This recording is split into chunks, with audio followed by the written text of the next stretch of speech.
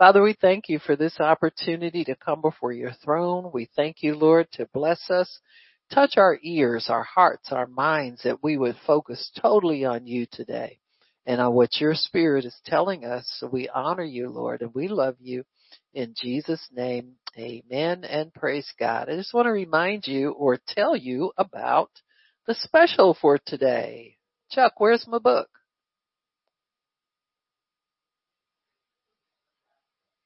Huh?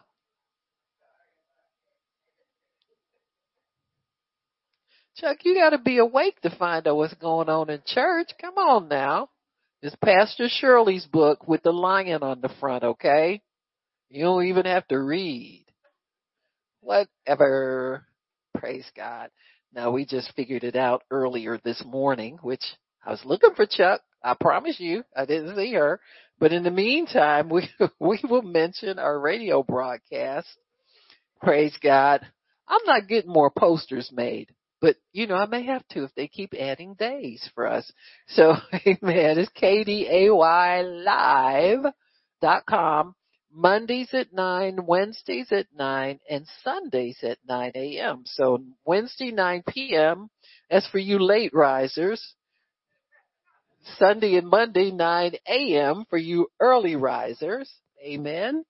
And so we're all good with that. So praise God. And our book special this month. Did she get back with the book yet? See if you can grab that book for me, Nikki. You might move a little bit faster.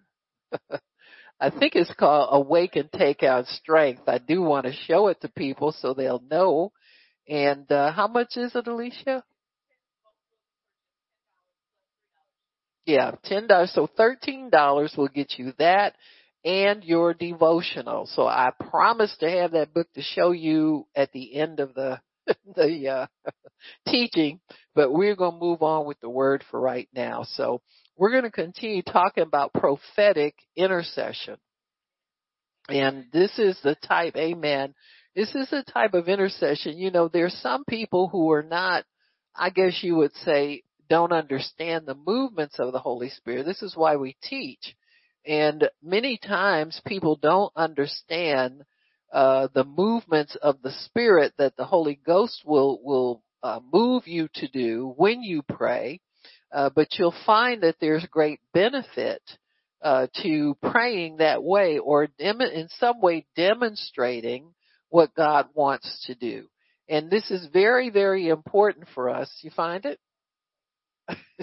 This is very, very important for us so that we will be able to allow God to do the things that he needs to do with us when we pray.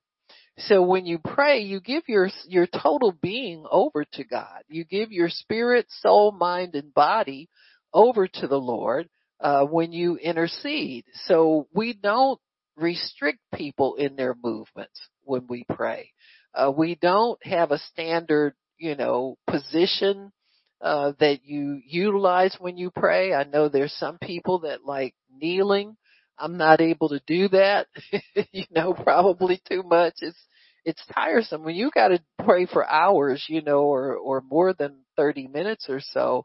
You need to get in a position, and I'm a witness that God hears you either way. You understand what I'm saying? So, this is a good thing about the Lord. He wants us to use our faith. He wants to hear from us. And he's really not a stickler unless we're doing it with a bad attitude or anything like that. And if you enter God's throne room, your attitude is right. It's always right. And so once we understand that and we know what God's doing, then we can move more freely into the realm of intercession. I always tell people, don't try to make a doctrine out of a movement that God has you perform when you're praying. Just allow him to use you and allow him, and don't try to get into the realm where you keep repeating the same thing over and over and over again. Unless it has some significance to you, you feel moved or led to do it, at different times. There's some operations that we repeat. that are very powerful in the spirit, and that emphasize what we're saying and emphasize whatever attitude it is we have about how we're praying. And so once we understand that and we know that, then we can move more readily into the realm of being used and letting God demonstrate what He's declaring, what He's showing the enemy, how He's showing the enemy. We can be used by Him. And you'll see prophetic intercession quite a bit in the Bible, especially under the Old Covenant, where there's more detail, more data, more information for us to go by. You'll see people being used prophetically more in that dispensation, because it was a dispensation where people had to see something, they had to experience something, they had to put themselves kind of in the place of where God wanted the intercession to take place so they could see results. So last week we talked about the Moses and Aaron and Hur during the battle of, was the Amalekites came and attacked them. And we saw prophetic intercession when Moses raised his hand, they prevailed. When his hands went down, they didn't prevail. The enemy prevailed on them. And so we see a prophetic move that you see where Moses lifting hands is inviting God in. Amen. Putting hands down was keeping God out. So you want to keep God in the situation as much as possible so that you will have success. And so they found that Moses' hands were heavy as he lifted them. So he had Aaron and Hur, and they had him sit down on a rock. They got him comfortable as he interceded for them before God, because Moses was the one who was anointed. He was anointed as a prophet before God, as a priest, and also as an intercessor for the people. Same anointings we have. We have priests, we have, and prophetically, we're prophets as we declare the word. We prophesy, amen. And priests because we minister. We can go to the throne and seek God on behalf of whoever, yourself, your city, your church, your country, your pastors, your friends, your enemies, whoever. You can just seek God on their behalf. So we are a priesthood. We are a royal priesthood, which means we are king and priest all in one under Jesus. Amen. You don't have any authority that He doesn't delegate to you. And so as kings, we have lordship back down here on earth. We were always lords over the earth until Satan came in and he injected himself into the situation, and then God had to tone it back. But now He's releasing us again to do His will, and intercession is a big part of that. People sometimes say, well, intercession, that's the foundation of your ministry. I beg to differ. I think it is your ministry, because you must have the ministry of intercession before you can enter into anything else, before you can receive anything from God. Intercession is a ministry in itself. And we know that anybody can pray. Everybody's been anointed as a priest. If you're born again, you have that anointing to intercede. Amen. God showed the disciples that when He was raised from the dead. When He met the disciples after He was resurrected, He breathed on them and said, receive ye the Holy Spirit. So they received an impartation of the Holy Ghost for one specific reason. He said, whoever sins you forgive, they are forgiven. That's a priesthood ministry right there. That's the priesthood. So whoever sins you forgive, they are forgiven them. Whoever sins you retain, they are retained. And so you're able to forgive sins. You're able to witness to people. You're able to pray the prayer of salvation with them. You're able to do so much just on that one impartation. So anybody who's born again can tell their story. Amen. You can declare what God has done for you. Now the signs that follow those who believe. The more powerful signs will follow those who pray in the Spirit, have been baptized in the Spirit. So you need another augmentation of that same Holy Spirit. You need Him to come into you, is what we call the gift of the Spirit, baptism of the Holy Spirit. The baptism in the Holy Spirit means that you're covered inside and out. The born again experience, you are only inside. The Holy Spirit indwells you, but you don't have that total immersion in the Spirit that you get with the baptism when you pray in tongues. And so that gives a different empowerment to you. And we know historically there have been people that had healing ministries but weren't praying in tongues. John Dowie was one person. He's what they call kind of like an enigma. Nobody can quite figure it out. But he had great faith for healing, but he denied the baptism in the Holy Spirit. You just, how do you get there like that? But that just shows you that people can choose to believe what they want to believe and not what they don't want to believe. And God will look at who's standing before you who needs help and decide to use you. See, that's God's sovereign. He doesn't have to follow our rules to be able to do those things.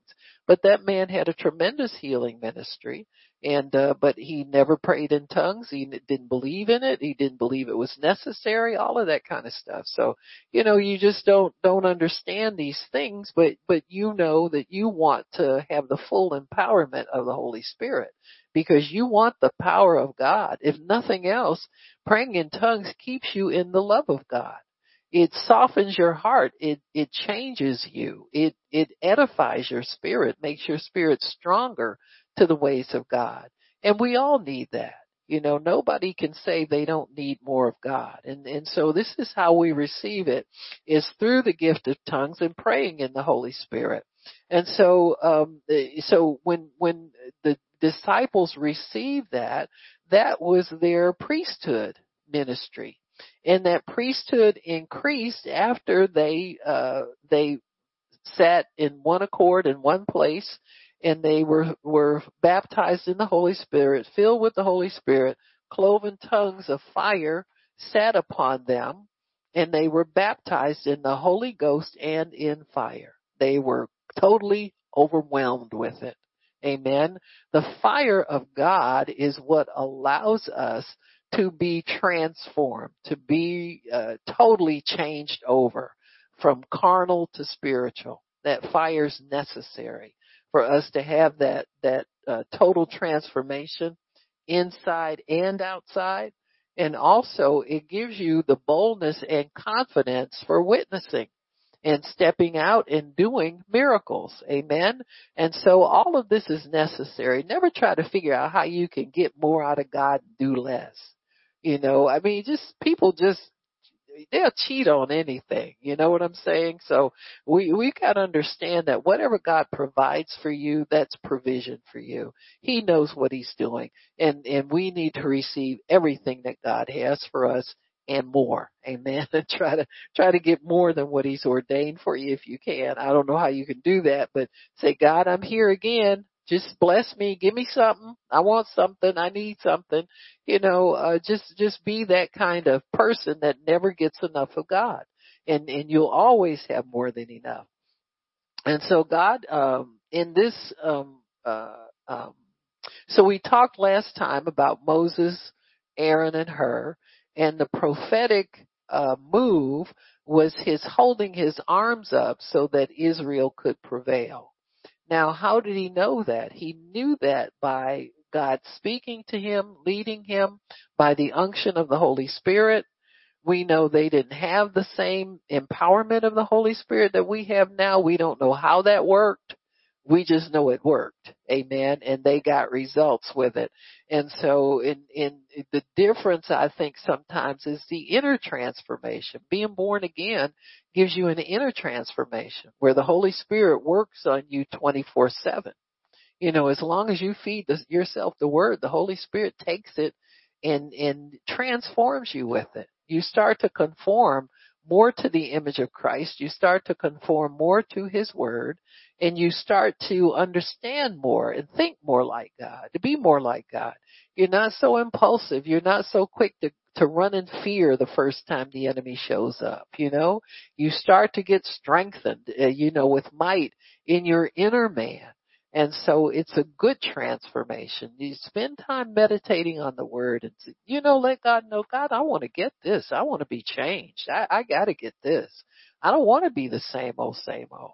And God will accommodate you. He has many things for us to receive from Him. And so you have to pursue it. You have to want it. And you have to want it more than anything. And God will certainly accommodate you. So when we talk about prophetic intercession, then we see that there are some maneuvers that God will move us to do, some movements, some activities that He will cause us to do that have consequences in the realm of the Spirit. They have meaning in the realm of the Spirit. They begin to articulate the will of God in the realm of the Spirit. And so many times we will do things or say things, and we're not quite sure why we did or say it. You ever been like that when you begin to pray? It will come on you. I know sometimes, and most of you have experienced this. There are times when you pray in tongues, and we all tend to have the same routine prayer language. But there may be times where it will flip over and change on you when you're praying in the Spirit. Amen. Or it will get louder, or it will get more forceful, those kinds of things. Those are prophetic maneuvers.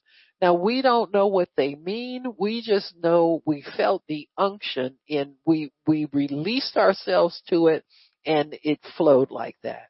And you stay with it until God pulls you back out of it, or you're finished with your prayer. So those are prophetic moves in the Spirit. You're probably emphasizing something more than you were before that language changed. And so there are things that God wants us to experience and has to have us experience as we release ourselves more to the control of the Holy Spirit. And so that's just one example. Another example we'll go through in the Word. I'm trying to think which way I want to go first. I think I'll go on to fasting, because fasting is a type of prophetic intercession. Don't put it just as fasting like it's something separate, different. I fast and I pray. Fasting is prayer. It's prophetic intercession. And I'll give you an understanding why. When we fast, we are afflicting our souls. Amen. So what you are saying in your activity of fasting, without telling God, what you are saying to God is, God, I am sacrificing myself in the flesh so that my spirit can be more yielded to you. That's what you do when you fast. You're seeking a more yieldedness to God. You're seeking not just stuff and not things, not anything in particular, but you're really seeking more of God. You want to be stronger in your spirit. This is not just to quit eating for the sake of not eating, or this is not a weight loss program. And please don't. I know people have said things like that. Well, and then the another benefit to fasting is you lose weight. Well, I know people who fast a lot and don't lose nothing, or they might lose it and then put it back on. Mahesh Shabda. Anybody know him? He's a very, very portly guy. He's, maybe 300 pounds or so. I know he's high up in the twos. That man will go on a 40-day fast, not eat anything, go off somewhere and pray for people, everybody get healed, come back home, and we don't know what he does, but he's eating. You understand what I'm saying? So really, he has dedicated it to himself for that reason and that reason only. And I think if you can keep your fasting on the level of your after spiritual growth and spiritual empowerment, and keep the other stuff out of there, you'll be fine. but you try to mix it with something that God does not intend for you. I mean, it's good to lose weight, but there's all kinds of ways to do that where you don't have to combine it with something spiritual that you're doing, for God. Weight loss a lot of times is just for vain purposes. I mean, there are a lot of people. Look at all the people that get in trouble with their weight because they're trying to look good. They're trying to look thin. They're trying to look this or look that. And they get in trouble. They run into a demon somewhere that they can't shake. And then pretty soon they can't eat anymore and they got to go into therapy. So that stuff gets out of hand, and anything will get out of hand. So you got to keep your purpose pure when you're dealing with God. You got to, talk to God about it and say, God, I really feel like if I were to, not eat, until a certain time, or if I can fast a meal a week, or if I can, or ask Him, God, I think I can, if I add fasting to this, I'm just wanting to be able to get rid of this symptom or get rid of this or be able to pray more effectively for my children. I got kids who are in bondage and I want them out, and, just deal with Him on it and see what He will do. Amen. There is no real better acceptable fast than another one. You work that out with God. It's to afflict your soul. It's to keep you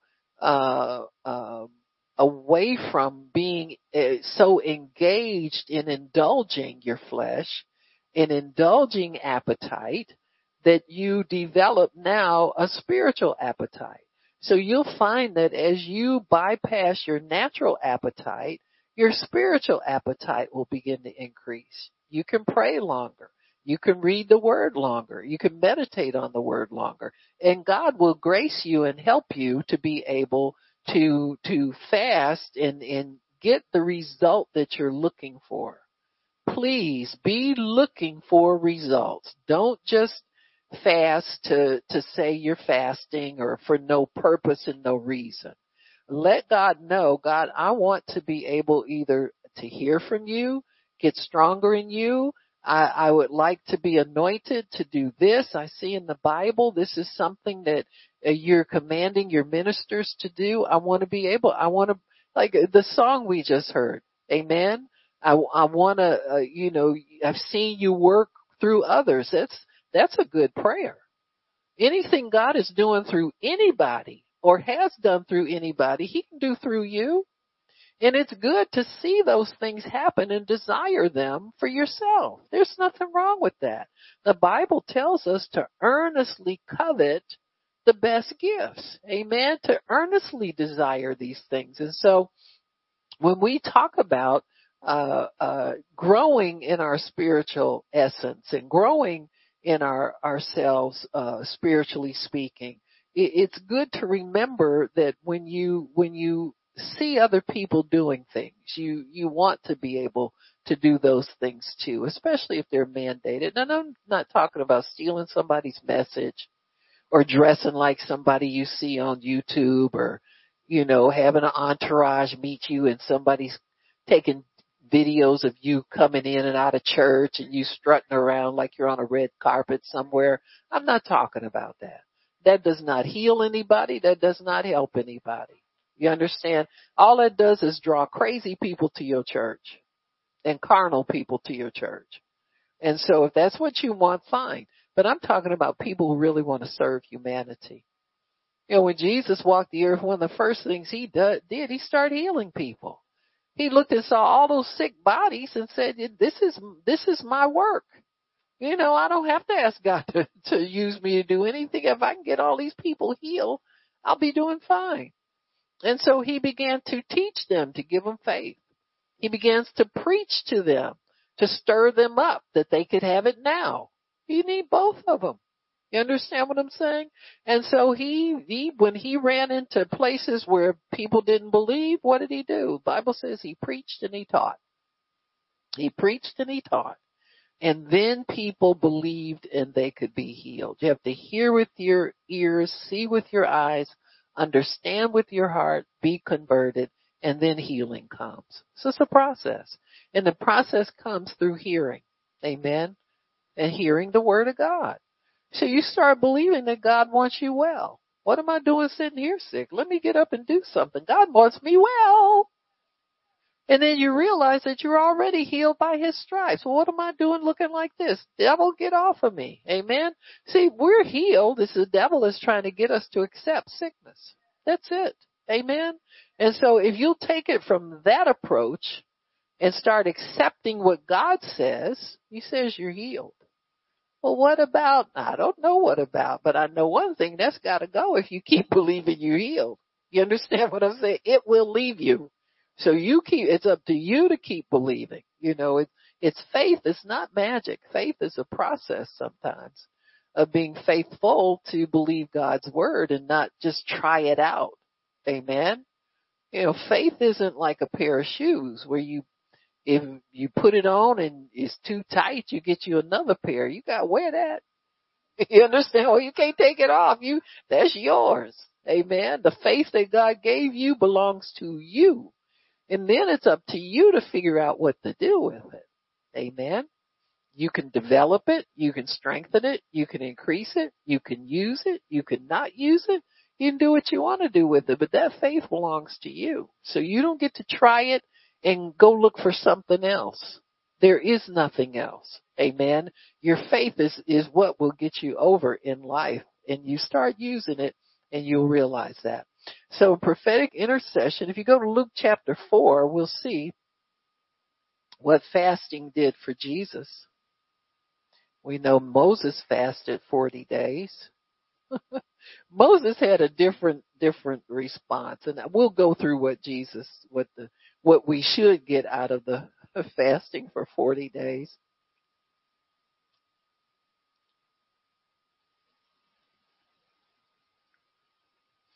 In verse 2, it says, this is Luke 4 verse 2, being 40 days tempted of the devil. In those days he didn't eat anything. When they were ended, afterwards he was hungry. So he was not hungry during the 40-day period. Now, this is something that, you do what you want to do, but I don't believe God wants to torture us to get us more spiritual. I think there is a grace that comes upon you when you go to God and you tell him what you need. And God, I really feel like you're telling me fasting will help. And help me to be able to endure the fast. But my suggestion is this. Don't sit up and wish you had a burger while you call yourself fasting. Get in your word. Read your word. Do the things that you know are going to feed your spirit, because really that's the purpose of it, to strengthen you spiritually. Amen. And in fasting, really, for Jesus, allowed him to be able to empty himself of his humanity, because he was a man, flesh and blood man. We see that in certain places in the Word. When he was in the garden, he asked the Father to let this cup pass. That was his humanity talking. And so he has to empty himself of his humanity. We got to do it too, folks. Amen. And so what he did was he depended on the Father to sustain him through the fasting period and allow himself to empty himself of his humanity. He always talked to the Father. They saw him praying often. Amen. And so he was communing with the Father. I believe while he was there fasting, he was probably talking about his ministry, making plans for what he was going to do, giving that over to the Father, listening to the Father, the same things we would do if we were fasting. You talk to God about what do you want me to do, Lord? How am I going to accomplish this? And what do you want out of me here? And how is this going to happen? And let me know if I'm on the right road and all of that. And then you worship. And then you bless God, and then you praise him some more, and then you read some more word, and you allow yourself to give yourself, no appointments, no phone calls, put it on silent, turn it over so don't let it vibrate. So you know what I'm saying? You get yourself totally away from the distractions of life and allow God to really have your spirit man. Have that. And generally, if you fast for a extended period of time, you'll find that you can go longer periods of time without distractions. Now, food is a different thing because you got to keep your body alive. You understand what I'm saying? But see, fasting is more than, it's denying the flesh, but it's also giving your full attention to God. And sometimes you'll find it, you'll go on a fast and it's like no television the whole time you'll be fasting. And then when you come off the fast, you don't even remember what you want to see on TV. It's just not interesting to you anymore. You understand what I'm saying? And so these are the things that you learn. It's helpful if you can get yourself more and more in tune. It's about tuning into God. It's not about just, necessarily not doing certain things. You don't do certain things so that you can do certain other things.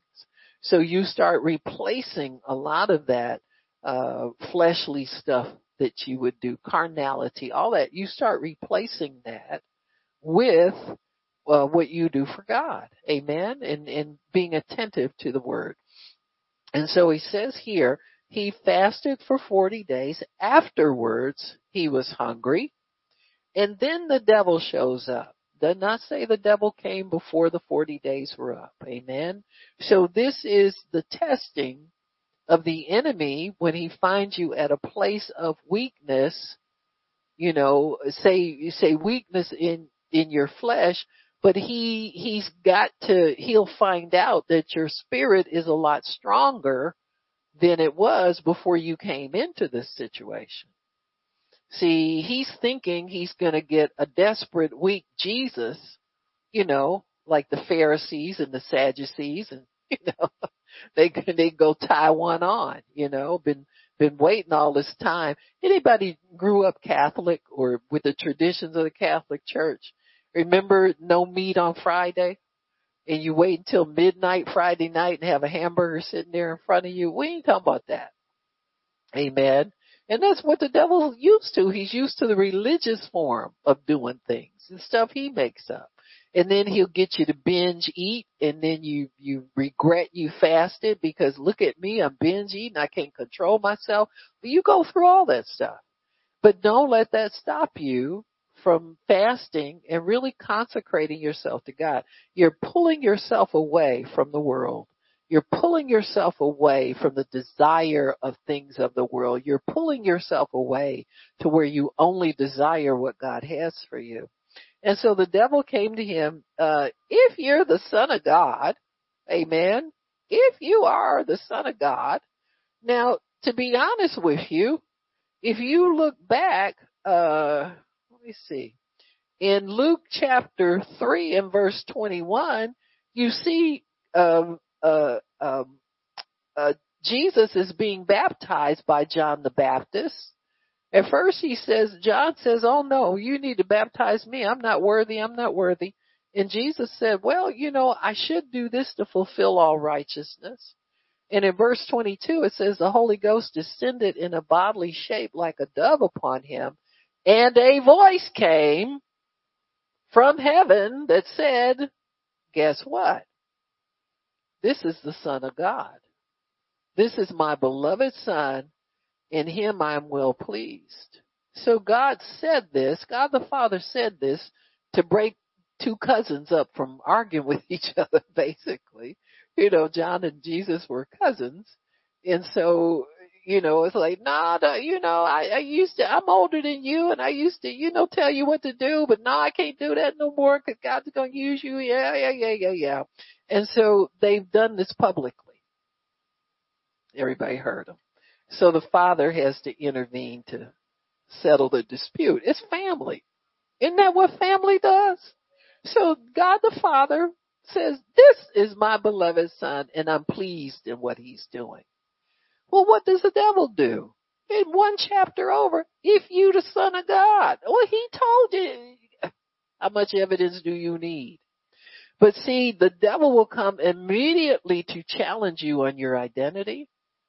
If God calls you to ministry and you start praying and you start seeking God, you say the first thing the devil do, who do you think you are? God can't use nobody. What you did? Are you kidding me? You think God gonna use somebody like you? You ain't been to Bible school. You don't know enough scripture. You know, he'll get on any case he can to strip you from your identity. And that's what he's after. That's how he gets, how you think people can be worshiping God, working for God in a church for years, and then all of a sudden disappear and go back into the world? He's convinced them that that's not what you don't need that. That's not doing you any good. You didn't like this stuff anyway. Look at all them phonies, them hypocrites, and he'll do anything to tear you away from identifying with where you're supposed to be. And he's successful with people. Because, you know, if you've been in ministry any length of time, you've been in church any length of time, you see empty chairs, you see full chairs, you see a bunch of people running in, and it's the place to be, and then pretty soon it's halfway empty. You understand what I'm saying? Because this is how human beings are. We go after God. Many times people go after God because they need something. And you'll see them disappear when they start getting a good job. They start making good money. You know, they were faithful givers when they made a little bit. Now it's big money. I don't know if I'll give them 10% of my big paycheck. You understand what I'm saying? And rather than face the conviction of the Holy Spirit, they just take paycheck and all and go sit at home. Well,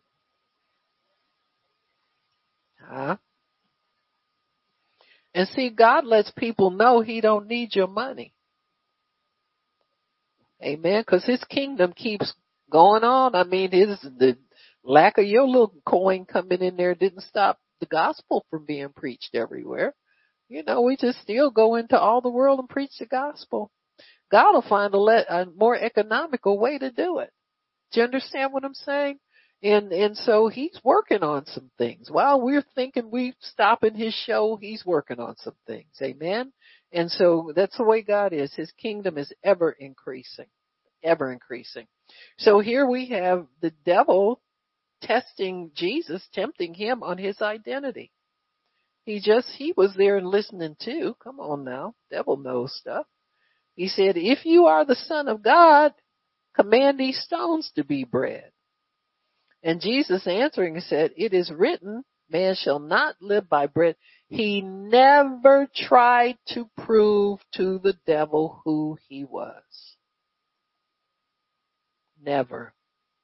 In fact, many times he would ask people who did they think he was, and he would tell them, he said, don't tell anybody else that. Why do you think that was? Well, because his glory was not to be revealed yet.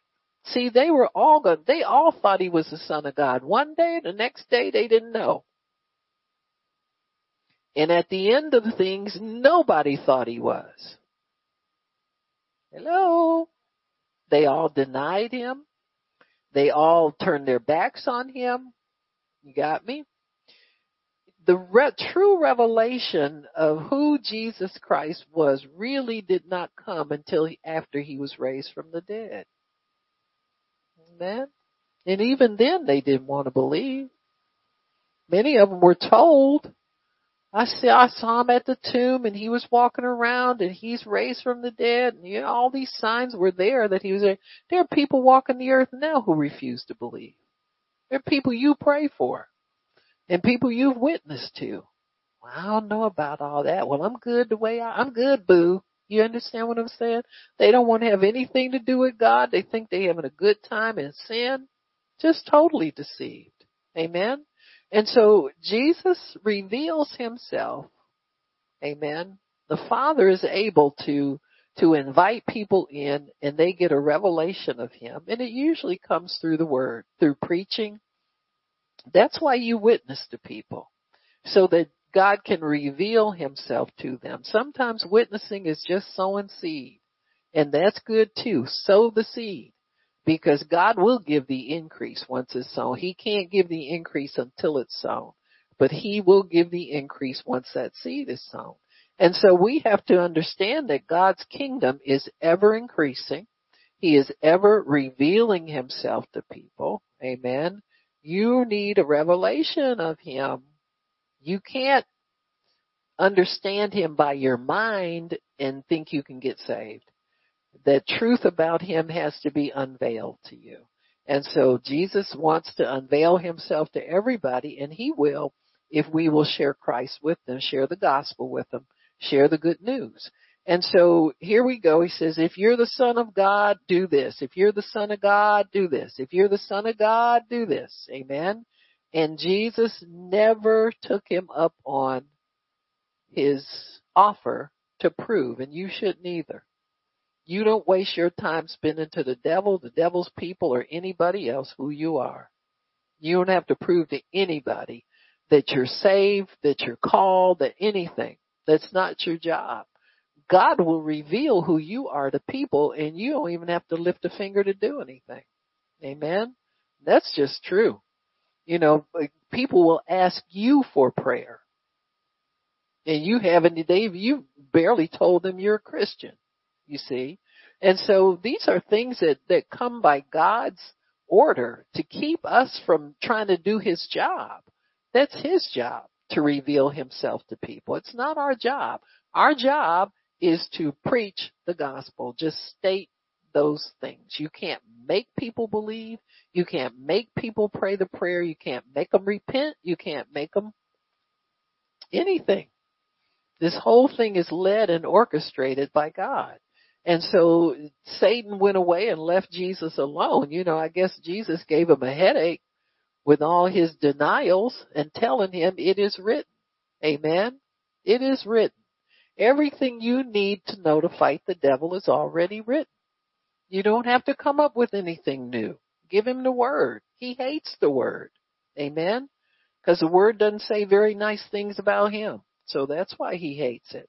And so Jesus went there and he was up to be tempted of the devil. So when we get a call of God, the enemy has the right to challenge whether we believe God or not. Did you know that? He did it to Jesus. You see it right here. Amen. He didn't do that without God's permission. Remember Job? Be thankful you haven't had to come against anything like that. You know, even though it's not impossible that somebody would lose everything like that. There are people who have lost everything. Children, home, spouse. You look at the orphans that are in the world today, in the drought-stricken areas, in famine areas, in areas where there's wars all the time. There are orphans there that lost all the family members, things of that nature. So Satan is a destroyer. He wants to destroy everything and everybody. But we have authority over all of his works, folks. We just have to get comfortable using our authority. And the way you get comfortable with that is through prayer. Understanding who you are through reading the word, meditating on the word. Like Jesus told Satan, it is written. What's written about you? You got to know what's written about you. Amen. You have to. Amen. Besides a little stuff like I'm a queen and I'm this, and you can't wear your crown to the battlefield. You understand what I'm saying? Not if you're gonna fight, which you leave your good wig at home. Wear the one that you can get muddy. Put your do-rag on. Amen. If you got a good partial in the front, take that out. You don't want that busted up. You see what I'm saying? So you can't go pretty to the battle. You understand what I'm saying? This ain't time for the queen stuff. It's time for the to show us, take them fake nails off too, pick them off, get the kind you can pull off or clip them down real short. So you know what I'm saying. You just get ready for battle. Amen. Because you're going to have to fight. And and you're going to have to fight for yourself and for the things that are important to you. You're not just fighting for God. You're fighting to keep the enemy off of your things, to keep possessions in your possession. Amen. To keep yourself healthy, to keep yourself strong, to keep yourself wise in things of God. keep provision in your household. All of that. You got to fight to hold on to that. The devil will take it in a minute. You see what he did to Jesus. That's Jesus he was messing with. What do you think he's going to do with us? Amen? And so we have to understand who we are. We have to walk in our knowledge. I would say more than walking in authority, walk in a consciousness of who you really are. Walk in an awareness of who you are and what you have and who's backing you, who's for you. You won't have to worry about what people say and they don't like you and you don't like yourself sometimes. Admit it. You understand what I'm saying? But that ain't new.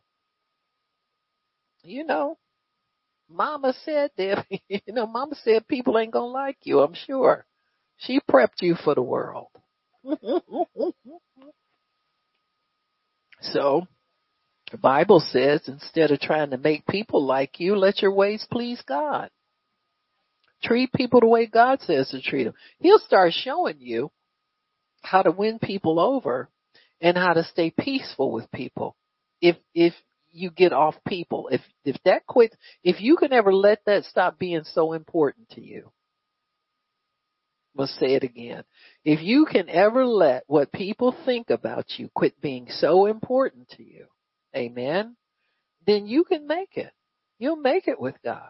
Because you sacrifice that in order to be pleasing to God. God, what do I do? The first thing he'll do, quit being mad at him. Amen. Quit being angry at them. Forgive them.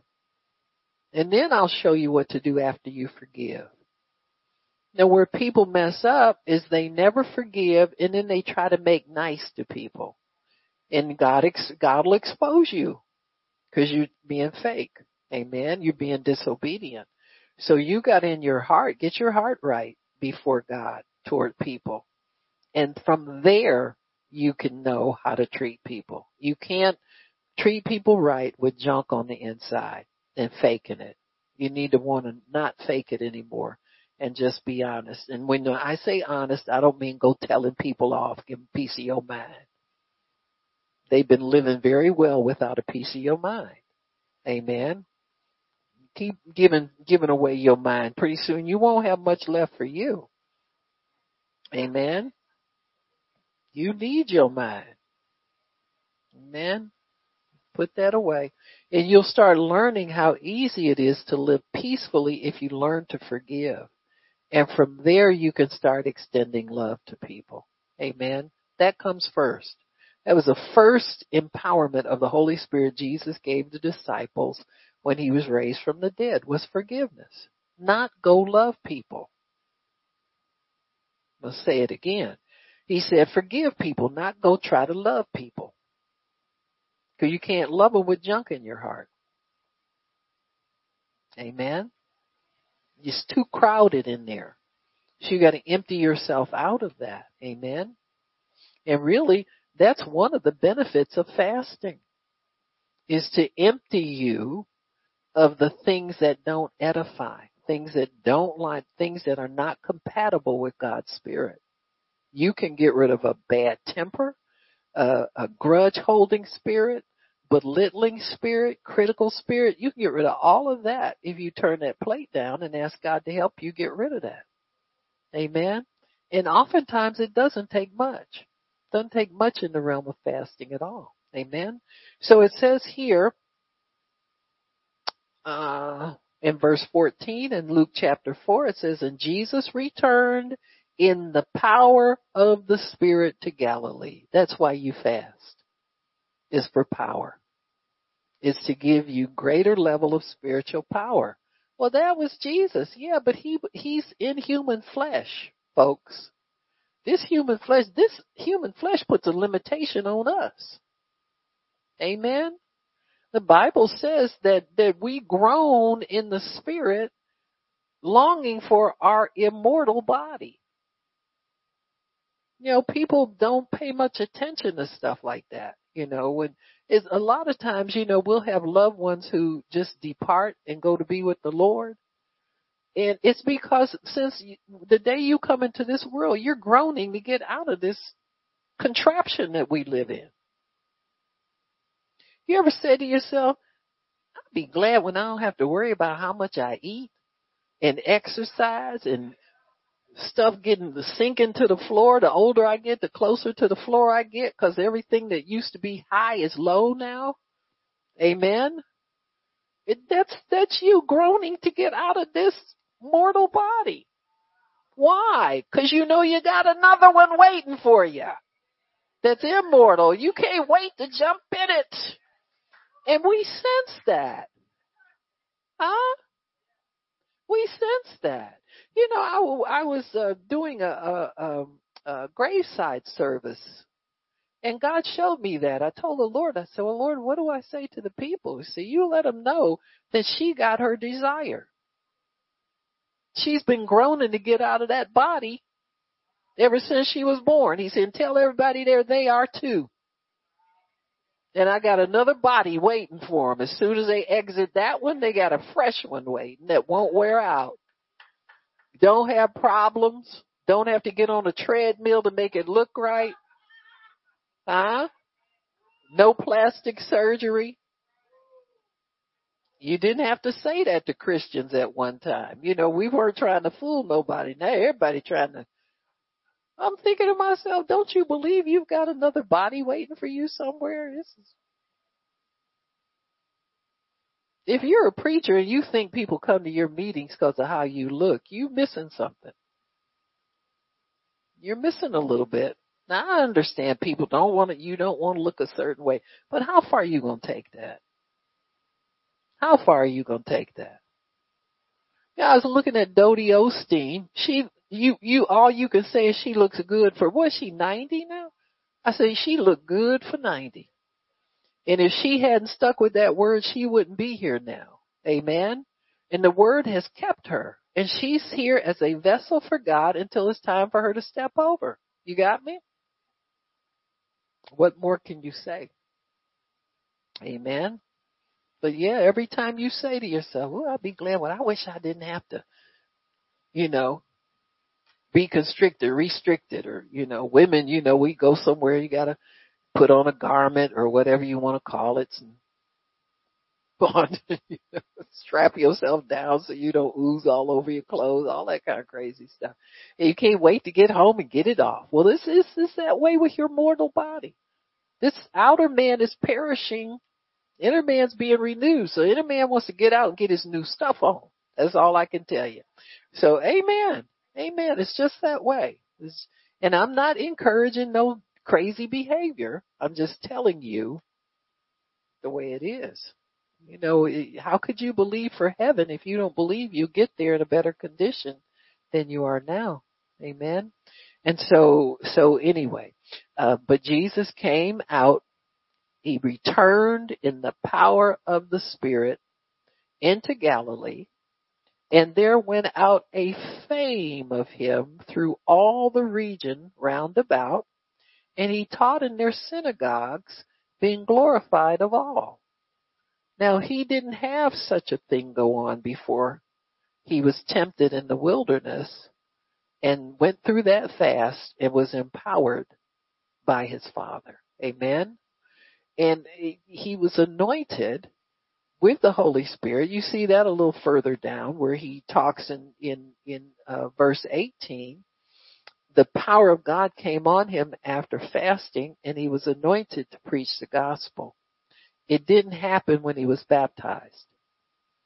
A lot of people think he got baptized in the Spirit. No, he got sanctioned. His obedience to God was known. It was known that he obeyed the Father when he got baptized by John. Amen.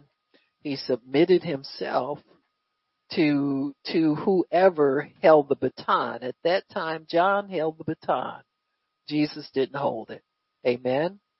When John was beheaded, then Jesus picked up the baton. Remember, before he was beheaded, John said, I must what? Decrease so that he can.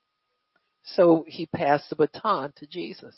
Amen. Not knowing, he didn't know how it was going to happen, but he just knew he and Jesus couldn't roll at the same time. One priesthood was ending and another was beginning. Amen. So Jesus and his disciples picked up John's ministry and improved on it. John did water baptism. Amen. Jesus never baptized with water, but his disciples did, the Bible says. So there was a continuity there. There wasn't like somebody coming in and say, oh, that all old stuff y'all used to believe, that ain't no good. It wasn't like that. It was a smooth transition. And there was a continuity between Jesus and John. But Jesus specifically baptized in the Holy Spirit and fire. Amen. Amen. That was after his resurrection. You got me? All right. So stay with me on this, y'all. Stay with me on this. But John really was the end of the Levitical priesthood. It ended with him and Zacharias. So whoever ministered, the last priest that ministered when Jesus went to the cross, that was the last Passover because the temple was destroyed. So they couldn't do anything.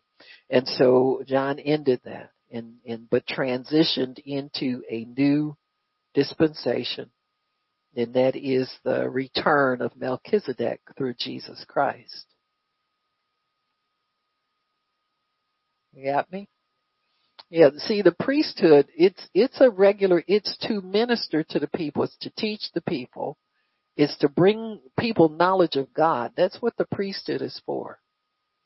And you see Melchizedek with Abram back in the book of Genesis. He makes one appearance. And after that, he steps aside for 2,000-3,000 years? I forget. Yeah. And then he shows up again to remain forever. Amen. So Jesus is Melchizedek. Amen. So he brings in a eternal priesthood, one that won't fade out, one that isn't weak. The Levitical was weak because it had to be carried out through the flesh, and sacrifices had to be given over and over and over again. Melchizedek, one sacrifice once for all time. Amen. And he remains. Amen. So Jesus waited patiently all those centuries till he could come and claim us forever. That's why you can get a lot of patience when you rely on God. Get the patience of Jesus to wait and see us mess up, destroy ourselves almost, and beg for mercy, and you still come back and claim us. Amen. That's love, folks. Give his life for us. And he gave his life for real. I mean, it actually happened. It's not just a story or a fairy tale. But he actually took on human flesh and gave that up in a very brutal manner so that we could be saved. So, it's no light thing with him at all.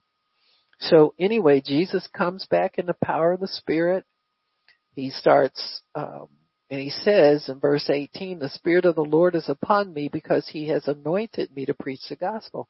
This is the end result of fasting. Its power, its anointing, and its ability to serve God in the grace that he gives you with that measure that you have. Now we know Jesus had the Spirit without measure. He wasn't limited. He was only limited to what the Father told him to do at the time. But the Holy Spirit came upon him without measure. He could translate himself. If people felt like they wanted to kill him that day, he said, "Nah, ain't my time. I'm out of here."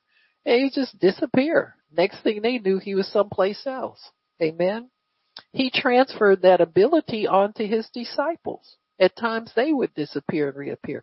Remember Philip that showed up and translated the book of Isaiah for the Ethiopian eunuch? Amen. He just showed up before they knew it. He's right back where he was supposed to be.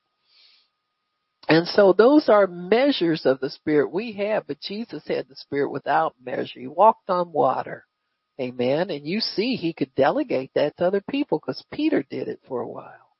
And so these are empowerments that the Holy Spirit can rest upon us and enable us to do. These things come through fasting. Amen.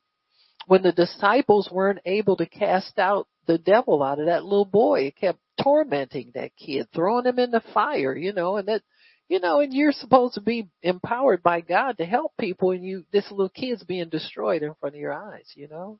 And so Jesus later on told them, they went aside with him privately and asked, why could we not do that? Jesus did it so effortlessly. And he said, this one only comes out by prayer and fasting. That means unbelief. That don't mean you go home and fast while that devil's killing that kid and then come back and cast him out. He said because of your unbelief. So fasting really gets rid of unbelief. It helps you to believe the word of God. Helps you to believe for miracles. Amen. Helps you to believe. And so when he came back in the power of the Spirit, he was fully equipped to do everything God the Father told him to do. And he says, he's anointed me to preach the gospel to the poor. He has sent me to heal the brokenhearted, to preach deliverance to the captives, recovering of sight to the blind, set at liberty them that are bruised, and preach the acceptable. Now is the time that this is going to happen. It's not he's going to do it someday. Or God told me to tell you he going to heal you. No, he didn't. You liar. He told you I'm already healed if he told you anything about me in healing. You understand what I'm saying? And so we need to understand that God has already done these things. When Jesus said it's the acceptable year of the Lord, that means you can get this anytime you want to. Amen? And he said about doing things like that, and anybody who came up to him and wanted it right then, got it right then. Amen? And so this is how the anointing operates and increases through fasting. Amen? It increases through fasting. Fasting prophetically says, I am letting go of everything I need to let go of so that I can attain more of you, Lord. That's what it says. I want more of you, and to show you I'm serious, I am letting go of anything else that I might desire. I'm desiring my flesh. I'm not going shopping.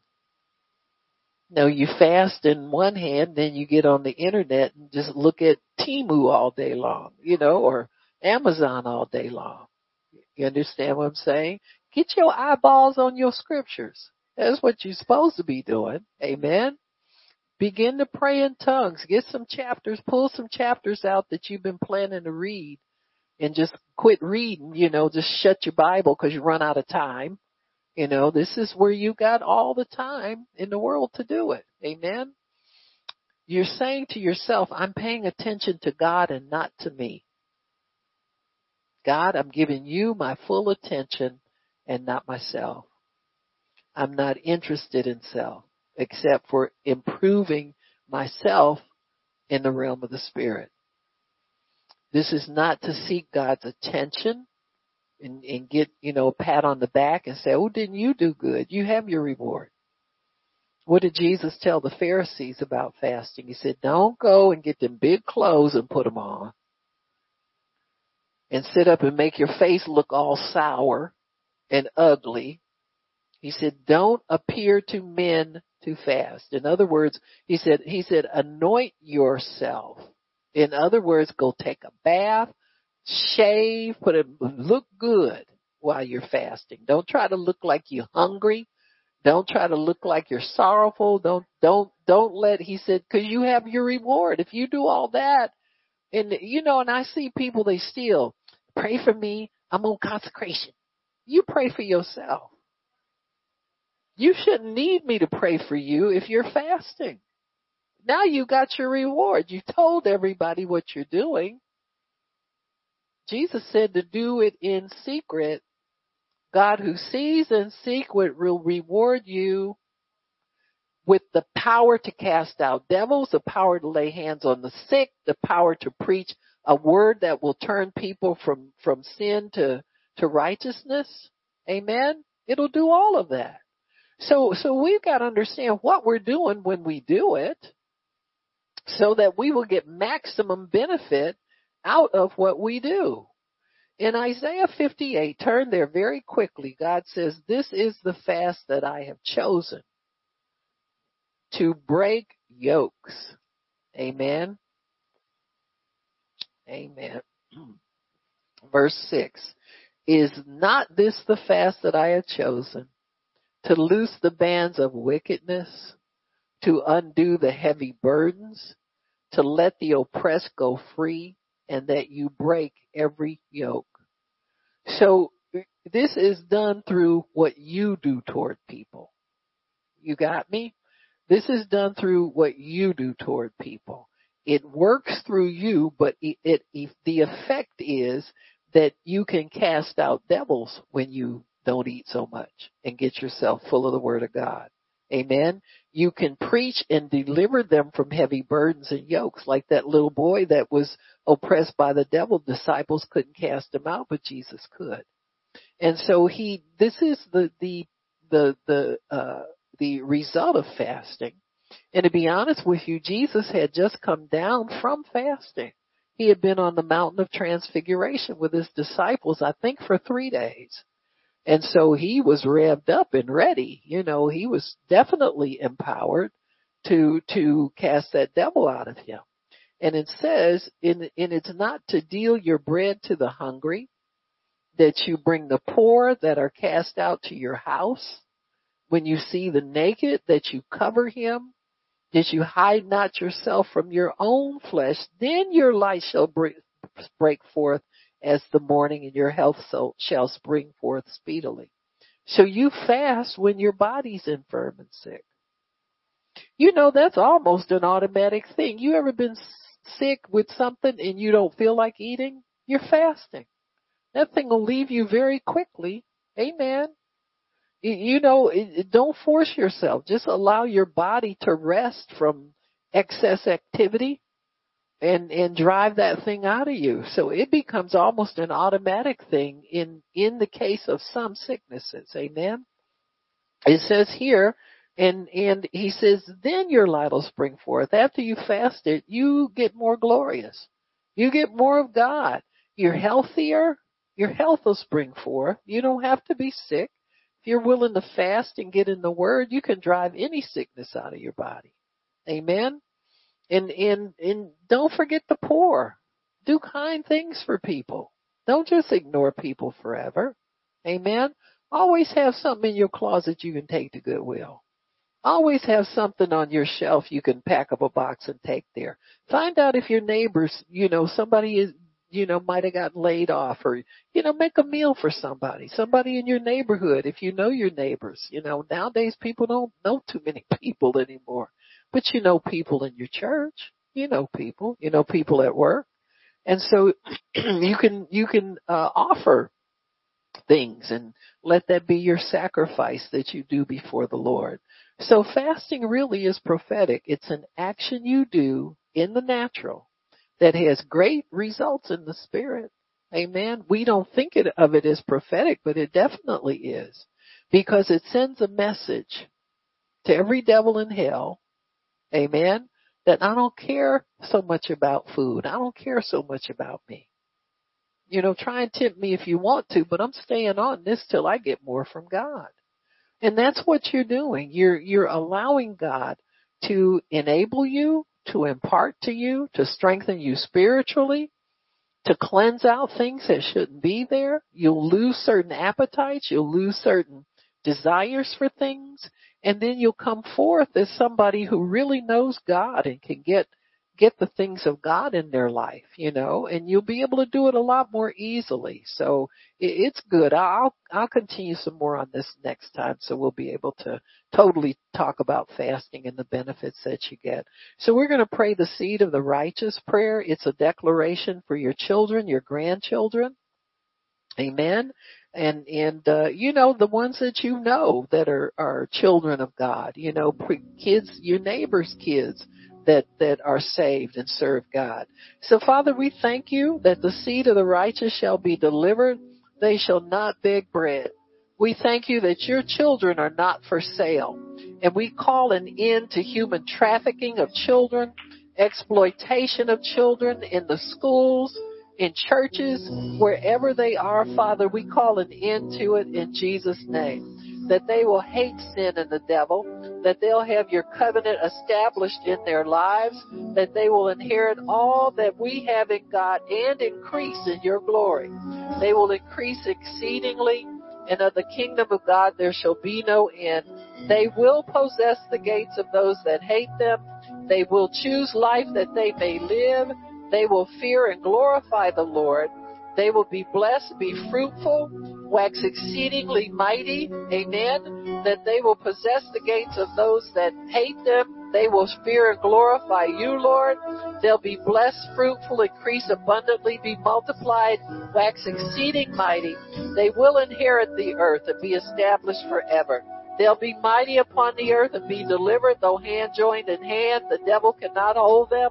They will have the Holy Spirit poured out on them and preach the gospel. They will have the word of God continually in their mouths, and we declare the glory of the latter house will be greater than that of the former house. They will be taught of the Lord, great shall be their peace. They will be trained in the ways of the Lord, and when they are old will not depart from it. They are the heritage of the Lord, and they will be filled with wisdom and have favor with God and with man, and they will honor father and mother, that their days may be long on the earth, and it will be well with them. So we thank you for that, Lord. We bless you and we praise you for it. In Jesus' name, amen, amen, and amen again. Praise God. Why don't we do our declaration? I don't have Rona. She don't have me. I can't get Rona. She can't get me. And I don't have whatever else you're fighting in your body, your mind, wherever the enemy may be trying to oppress you. And it don't have me. Thank you, Jesus. By your stripes, we are healed. Amen, amen, amen. Again, it is so decreed. Amen. Praise God. Amen. Praise the Lord. Praise the Lord. He's worthy to be praised. Hallelujah.